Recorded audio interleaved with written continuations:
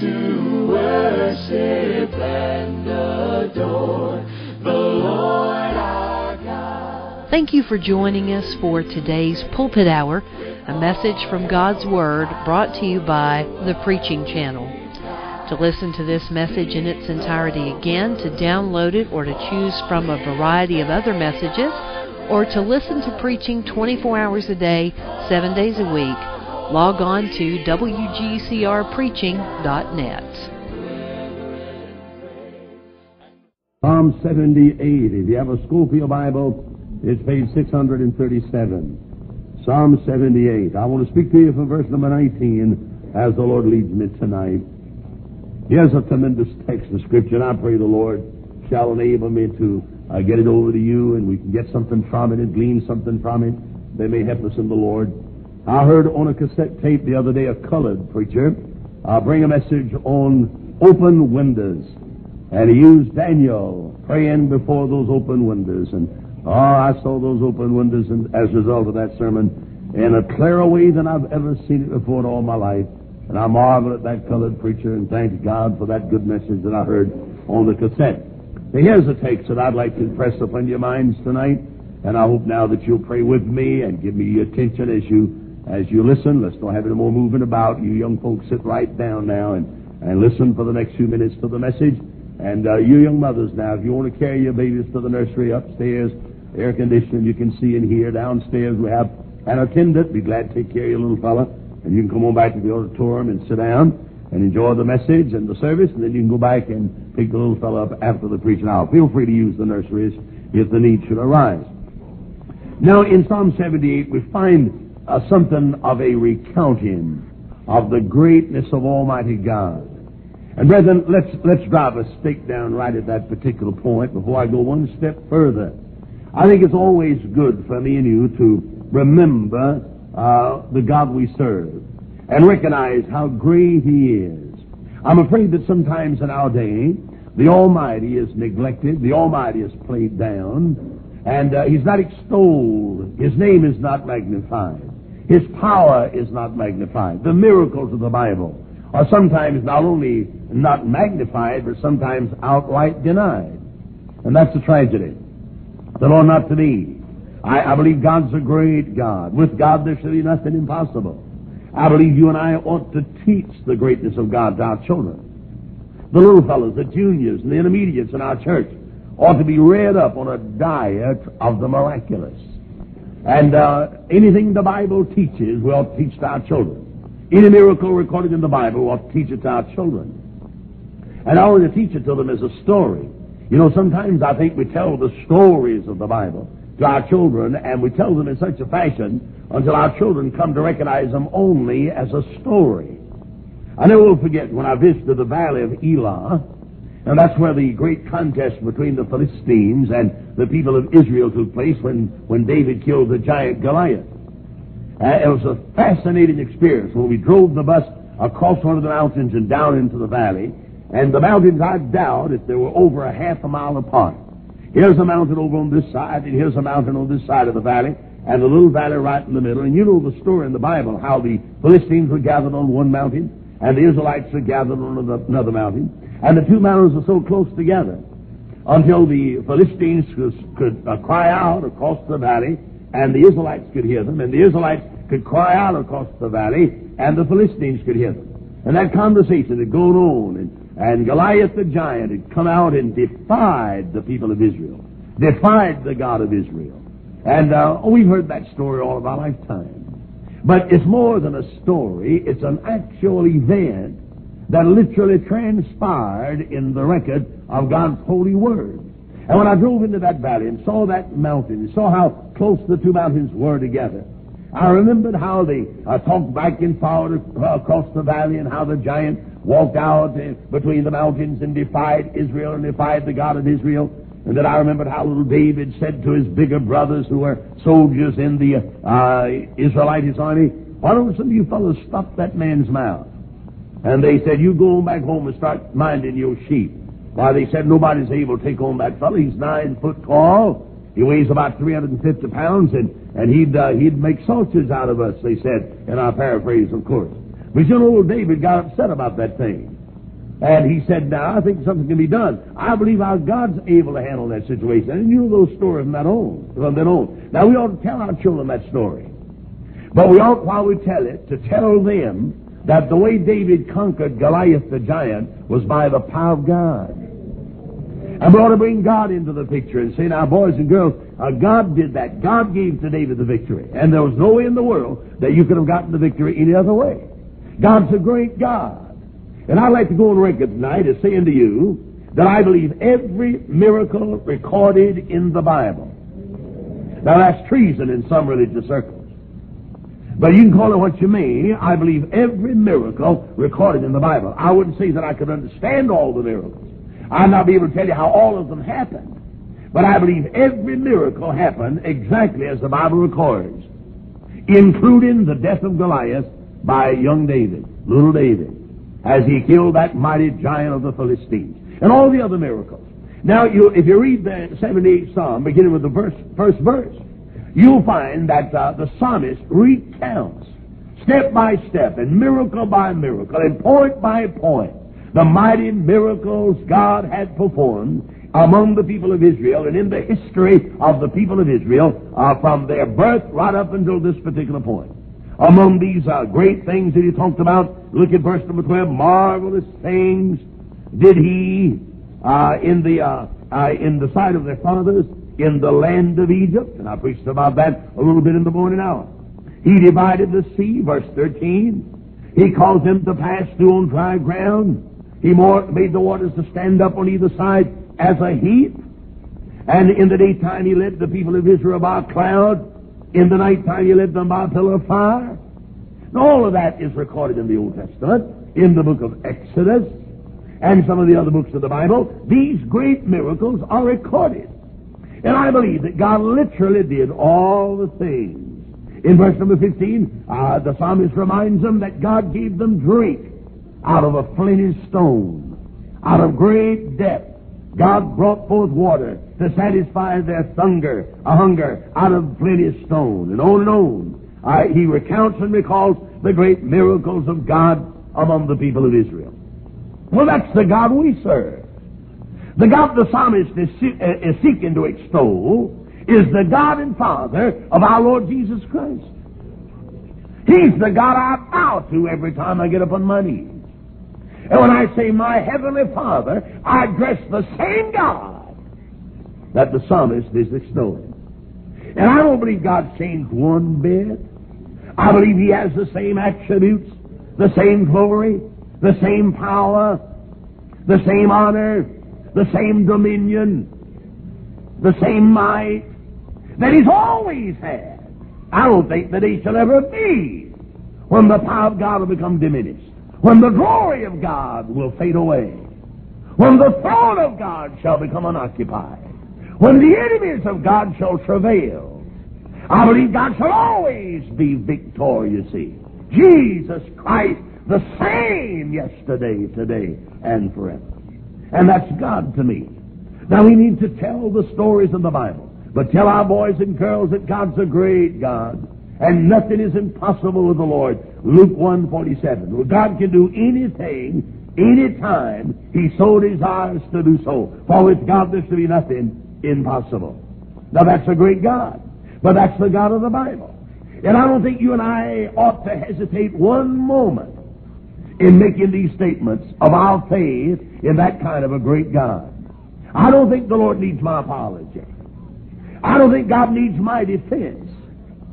I think the Lord needs my faith in Him. I think He's honored by that.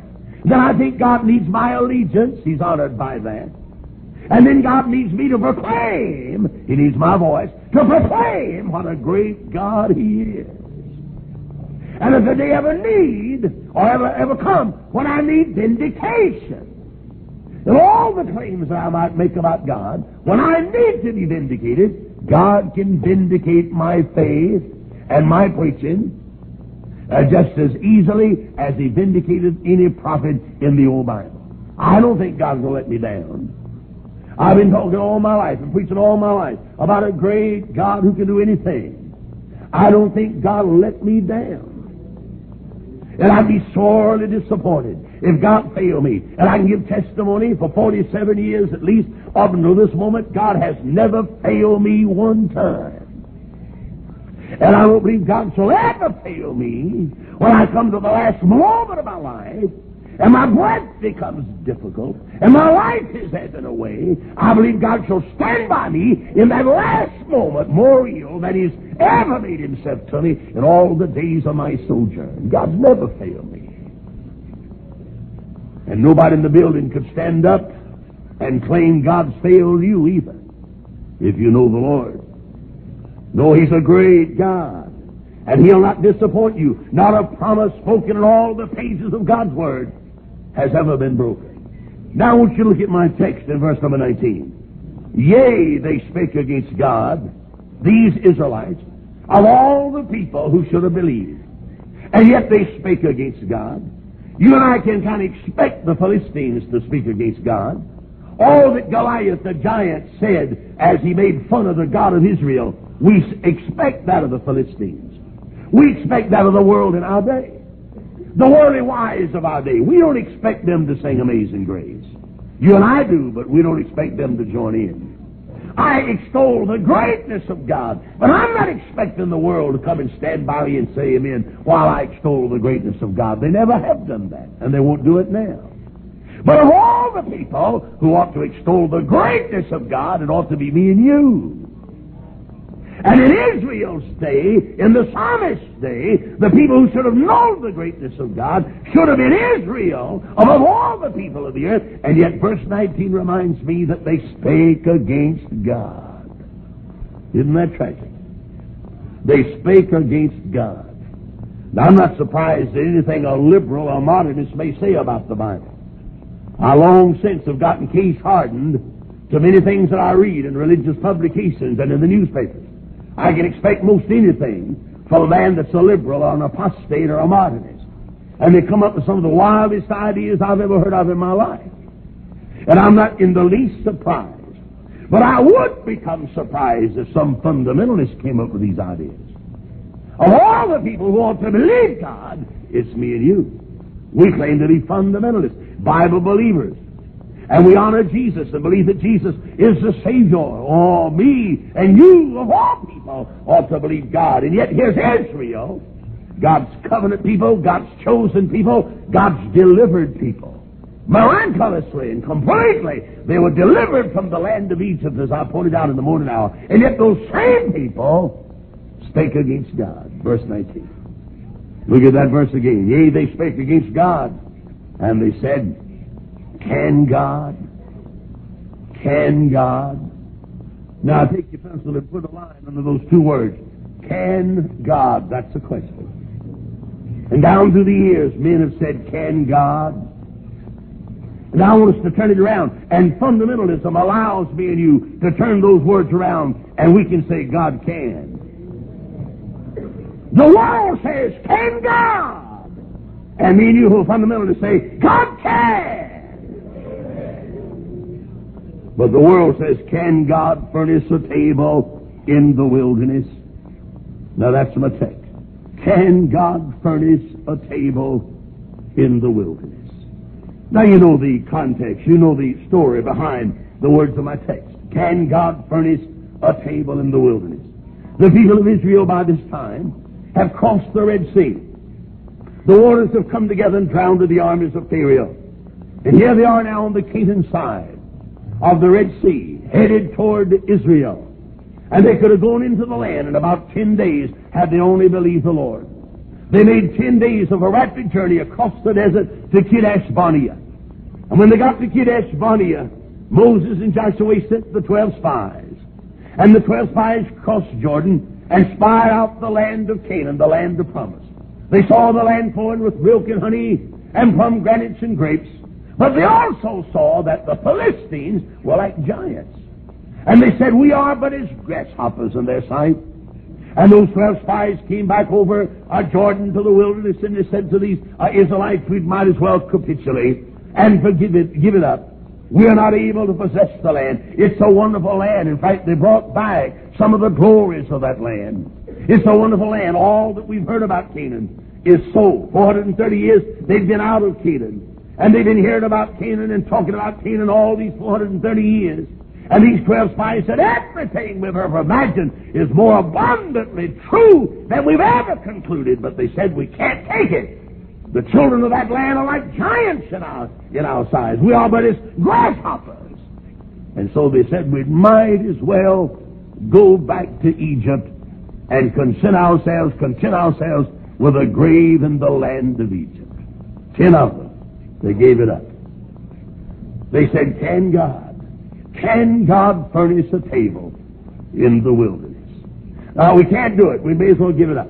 And you know the story. They believed the report of the 10. The two, Joshua and Caleb, said, we're well able, let's cross over. But the minority report was rejected. They accepted and received the majority report, and they turned away from Kadesh Barnea to wander for 40 years in the wilderness. So long did they wander until Moses died. He never put his foot into Canaan's land. So long did they wander in the wilderness until every adult above 20 died. Not one of them put their feet in the promised land with the exception of Joshua and Caleb. Can God, they said, furnish a table in the wilderness? Now when they turn back, what are they going to do? Here's 40 years. They didn't know at that time that it would be 40, but it was 40. How are they going to live? They had neither goods nor substance. And the wilderness was barren and unproductive.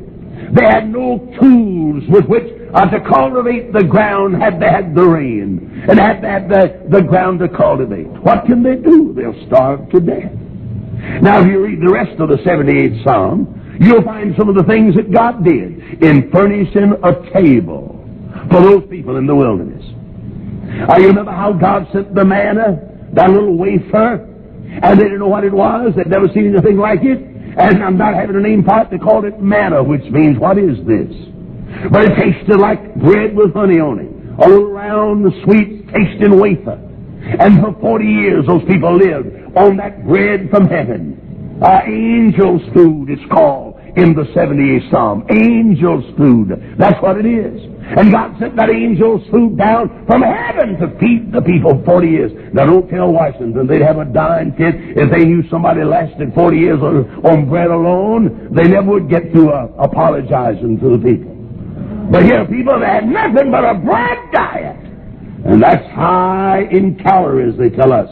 And that it's not good for a person. You'll soon get pellagra if you eat nothing but bread. But yes, people eat bread 40 years, and not one of them got pellagra.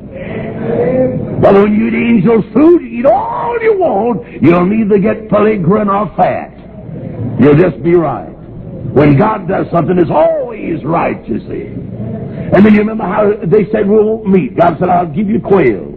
And God sent quails. Some of you fellows that love to hunt quails, wouldn't it have been something if you'd have been around there then? God sent so many quails to the people of Israel until they couldn't put their feet down on the ground except they stepped on a quail. And they had quail in season, out of season. They had all the quail they could ever want. And they tell me, I don't care much for fowl any kind, but they tell me that quail is wonderful meat. Real, somebody said amen on that, real good meat. Some of you love quail. And God sent those Israelites all the quail they could ever eat. Can God? And they said, well, we'll die first. And to top off the miracle, God said, Moses, you smite that stone, that flinty stone. It was not a soft rock, it was a granite rock. You take your rod and you smite that stone, and I'll give you all the fresh water from the great depth that you'll ever drink. And Moses struck that flinty stone, and a miracle transpired, and out of that flinty stone gushed forth water from great depths, and those people had all the water they wanted. And God furnished a table in this wilderness. Now, you can't beat a good heavens angel food bread and some quail, real good quail, and then a nice glass of good cool water from great depths. You can't improve on that, my friend. You never have had coffee that tastes better than water from great depths. You never have had meat that tastes better than quail when it's fixed just right. And you never have eaten bread that tastes better than angel food. And those Israelites found out that God can furnish a table in the wilderness, when everything seems to be impossible, when everything seems to die, when there seems to be no way out, when the people said, let's go back to Egypt and die and be buried in Egypt's land, God said, you just wait. I'll set a table for you in the wilderness. And I want to say to you that God's able to set a table for me and you in 1973. This world looks at me and you and they say you're crazy. You've got too much religion. You're beside yourself. Some of my relatives feel that way about your pastor.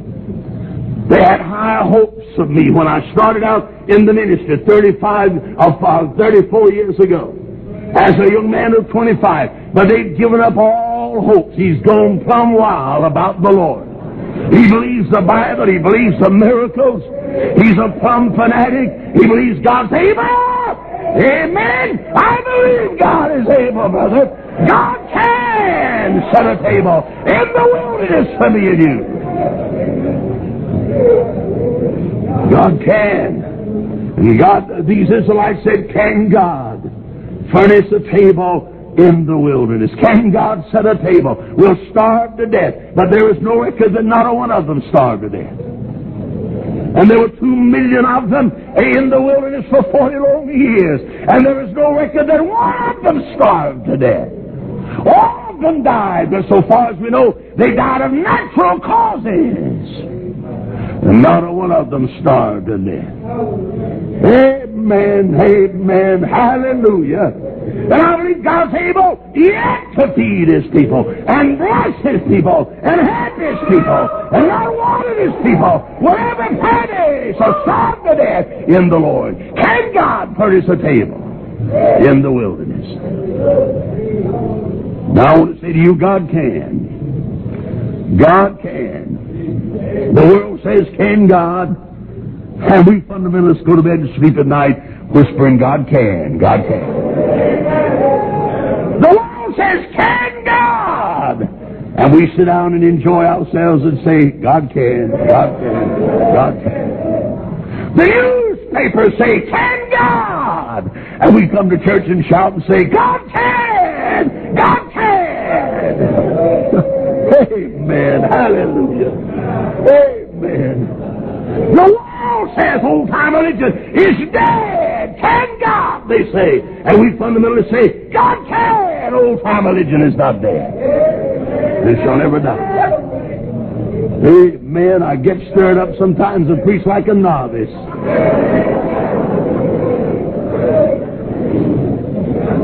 All right, like I've got gray hair, but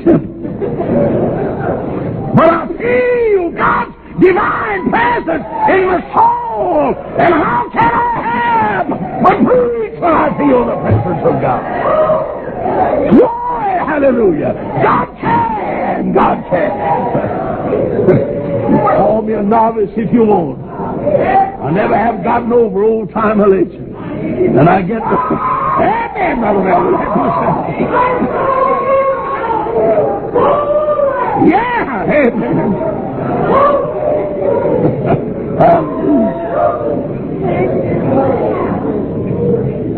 God can. If somebody slipped in here tonight who's never been to Tabernacle, you might think we're a bunch of fanatics.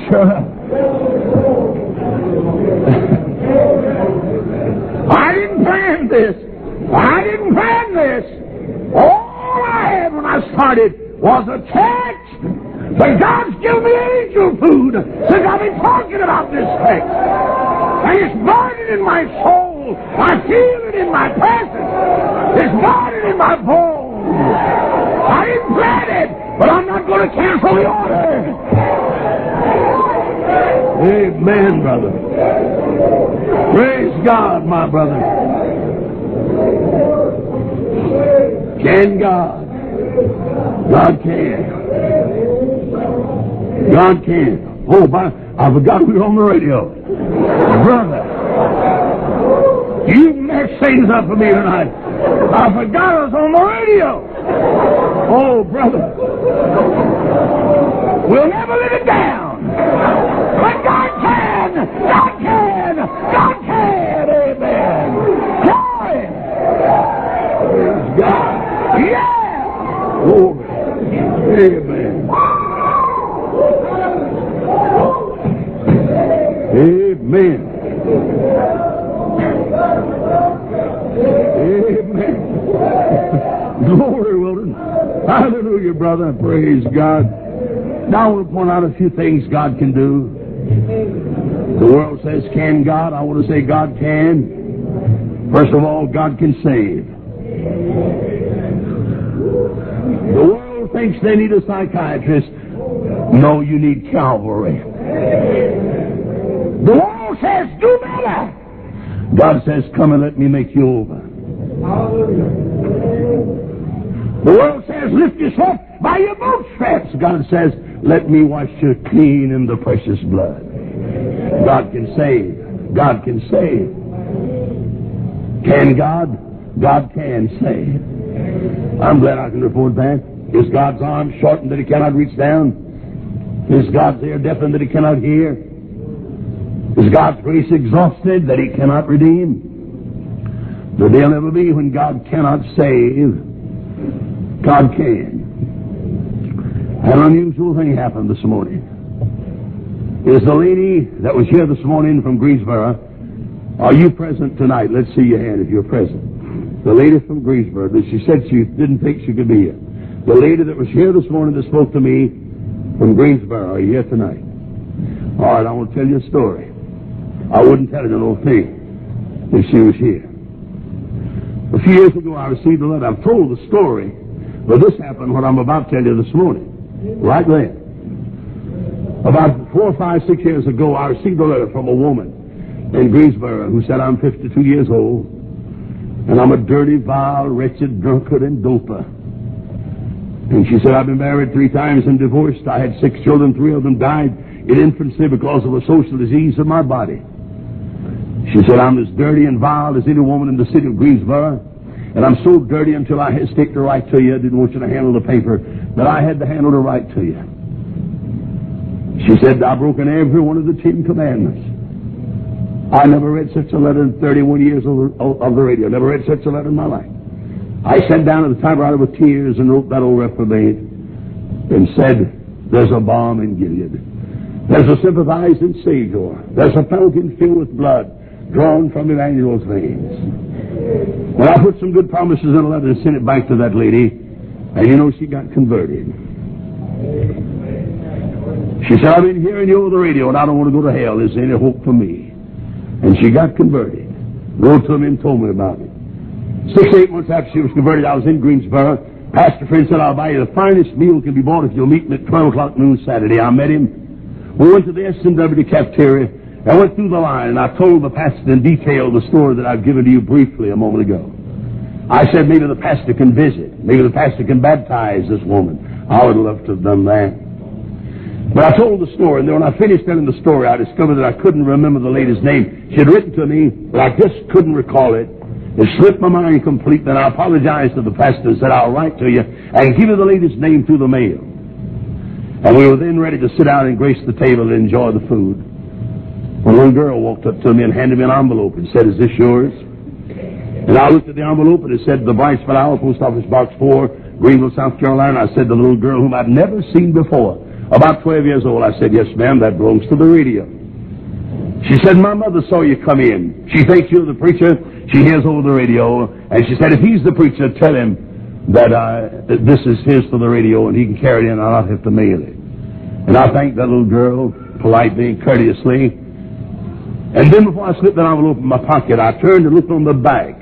Maybe automatically or maybe accidentally, I just looked on the back. And believe it or not, there was the woman's name that got converted. Reprobate. And I said, Pastor, this is a miracle. I forgot her name. Here she is 3 tables away. We had no idea she was anywhere in the area. 3 tables away, this old reprobate. I left my food, left my pastor friend, his wife, another man, his wife, and I went over and sat down with that old reprobate. Greeted her in the name of Jesus, and she got talking about how good it was to be saved. Great big old tears ran down her face, and I got happy. I sat on one side of the table laughing. She sat on the other side crying. I don't know what people thought. They walked through the cafeteria and saw her crying and me laughing. But we had a camp meeting there for a minute or two. So preacher wasn't ashamed to sit down with that woman. What God cleanses, let no man call unclean. And I sat down with that old reprobate. And that's been 6 years ago. We had about a 10-minute visit in the cafeteria, just rejoiced in the Lord. But today, a woman walked up to me right there and said, "Do you know me?" I said, "No." I said, seems I've seen you, but I couldn't call your name if my life depended upon me." She pressed a $5 bill in my hand and said, "I want to give that to you for the radio." Then she said, "Do you remember receiving a letter from a woman 52 years old who said she was an awful sinner?" And I stopped and I said, "You?" She said, "Yes." She said, "I just wanted to come to see and visit the church." And she came to Tabernacle just to visit and to see the pastor that preached the gospel to her by radio that God has saved. She's 60 years old, I guess, now. And I put my arms about her and pulled her up to her and hugged her real good in that right here this morning in the pulpit and said, "God bless you." And with tears in eyes this morning, she said, "It's still good." Can God? God can! Amen. God found that old reprobate 8 years ago and saved her, and then brought her here today to confirm that she's still saved by the grace of God. Amen. Hallelujah. It's enough to make a Presbyterian shout. Isn't that wonderful that God did that for me this morning?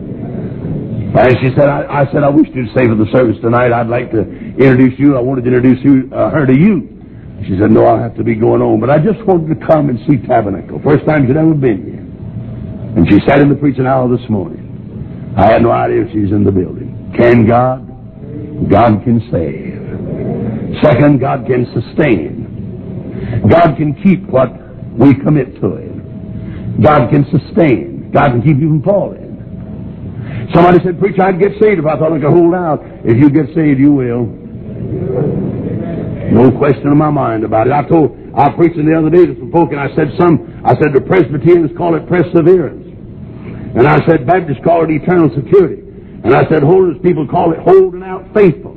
I said you can call it what you may, but when you get saved, you got it. God can sustain you. God will keep you. And you'll not lose it. That woman, that old reprobate this morning, still fresh in love with Jesus, and told me so as she pressed that $5 bill into my hand for the radio. Isn't that wonderful? God can sustain. Say, "Preacher, aren't you afraid this crowd will forsake you?" They might forsake me, but they won't forsake God, that's for sure. If you get born again, God will keep you by His power. Nothing is able to separate us from the love of God which is in Christ Jesus our Lord. He's able to sustain you through every mile of the wilderness wandering. Amen. Not a one of you will be lost. God will keep you by His power. He's able to sustain you. The old devil will breathe all kind of threatenings at you. And the old devil will say, "You'll never make it." But the devil's a liar, and God will keep every child that's ever been birthed. God will keep them by His power until the last one of us arrive at destination. Can God? God can sustain. Somebody said, "Preacher, aren't you afraid you'll fall from grace?" No, sir. If I was afraid I was going to fall from grace, I'd start apologizing to the devil. Because I should have talked about that rascal.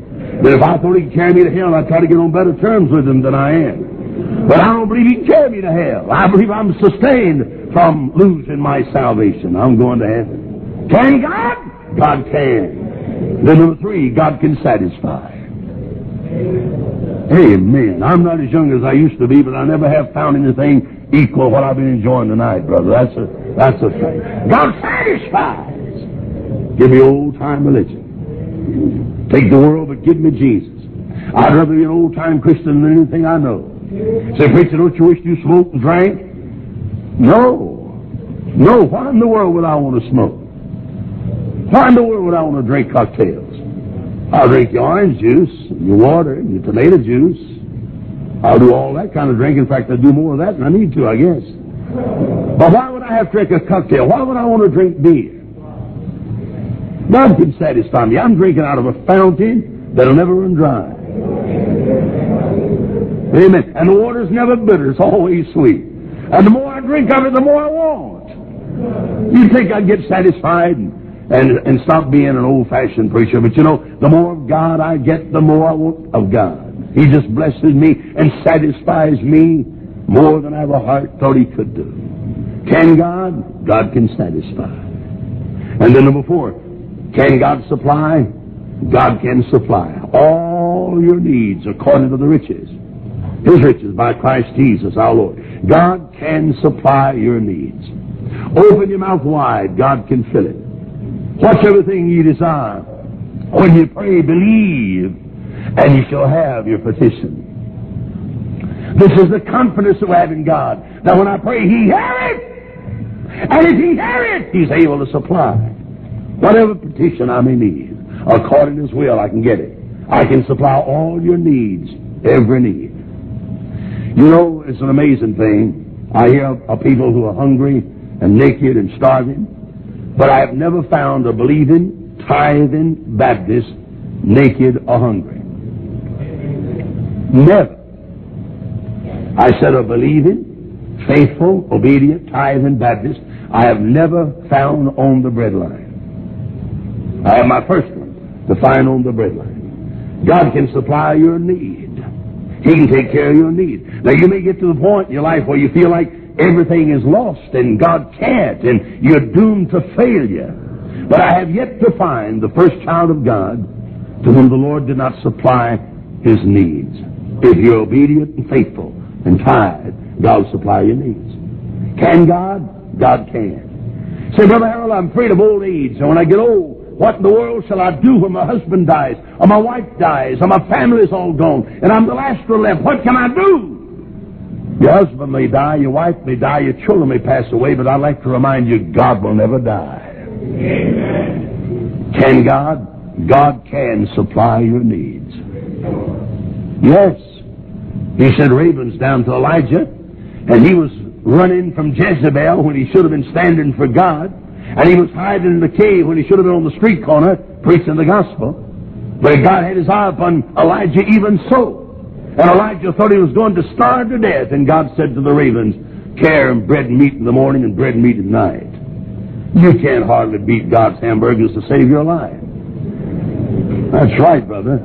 Heartache is not so bad, but God's so far better than your heart is. God will supply your needs.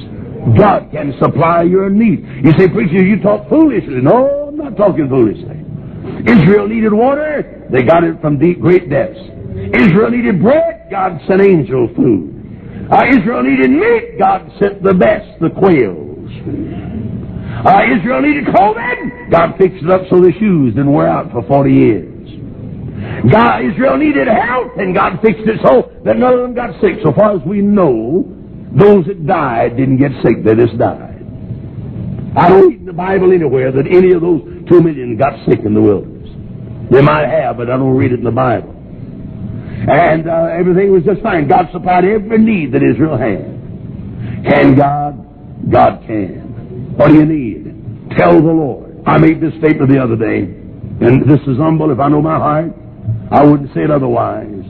God has given to me everything I've ever asked for since I've been preaching. Isn't that something? Oh, the preacher, you're the pattern. No, wait a minute. You can get anything you need from God if you'll ask Him. Now, you may not get some foolish wine or foolish fancy or something you don't need, but I say anything that you need and can use to God's glory, God will give you that. He'll give you that if you'll ask Him. Can God? God can supply your need, whatever it may be. There is nothing impossible with God. What do you need? What do you need? I say that to the Bible Institute students. What do you need? I say that to you mothers and dads. What do you need? Why don't you tell the Lord? Go to the closet and shut the door and get on your knees and spread it out before the Lord and say, now Lord, here it is. I need this. I'm asking not selfishly, but I'm asking for my family and for your glory. Now give it to me. And then get up and expect it. It's coming. It's bound to come. Can God? God can supply every need that you have. And then number 5, can God be sufficient for any crises and every crisis? Is there any potential of God failing? If I come to a dilemma, if I get to a crisis, and maybe God doesn't measure to that dilemma, maybe God's not able to meet that crisis, is there any possibility of that? No, my friend. God will meet every crossroad before you get to it.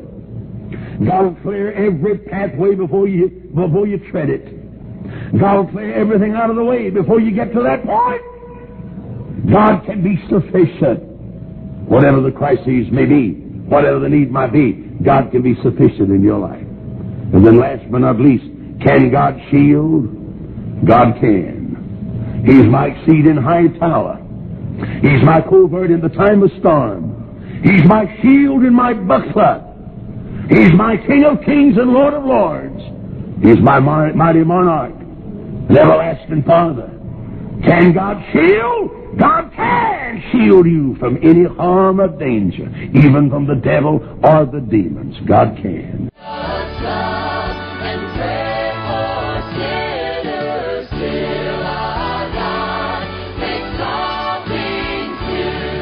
Thank you for joining us for today's Pulpit Hour, brought to you by The Preaching Channel.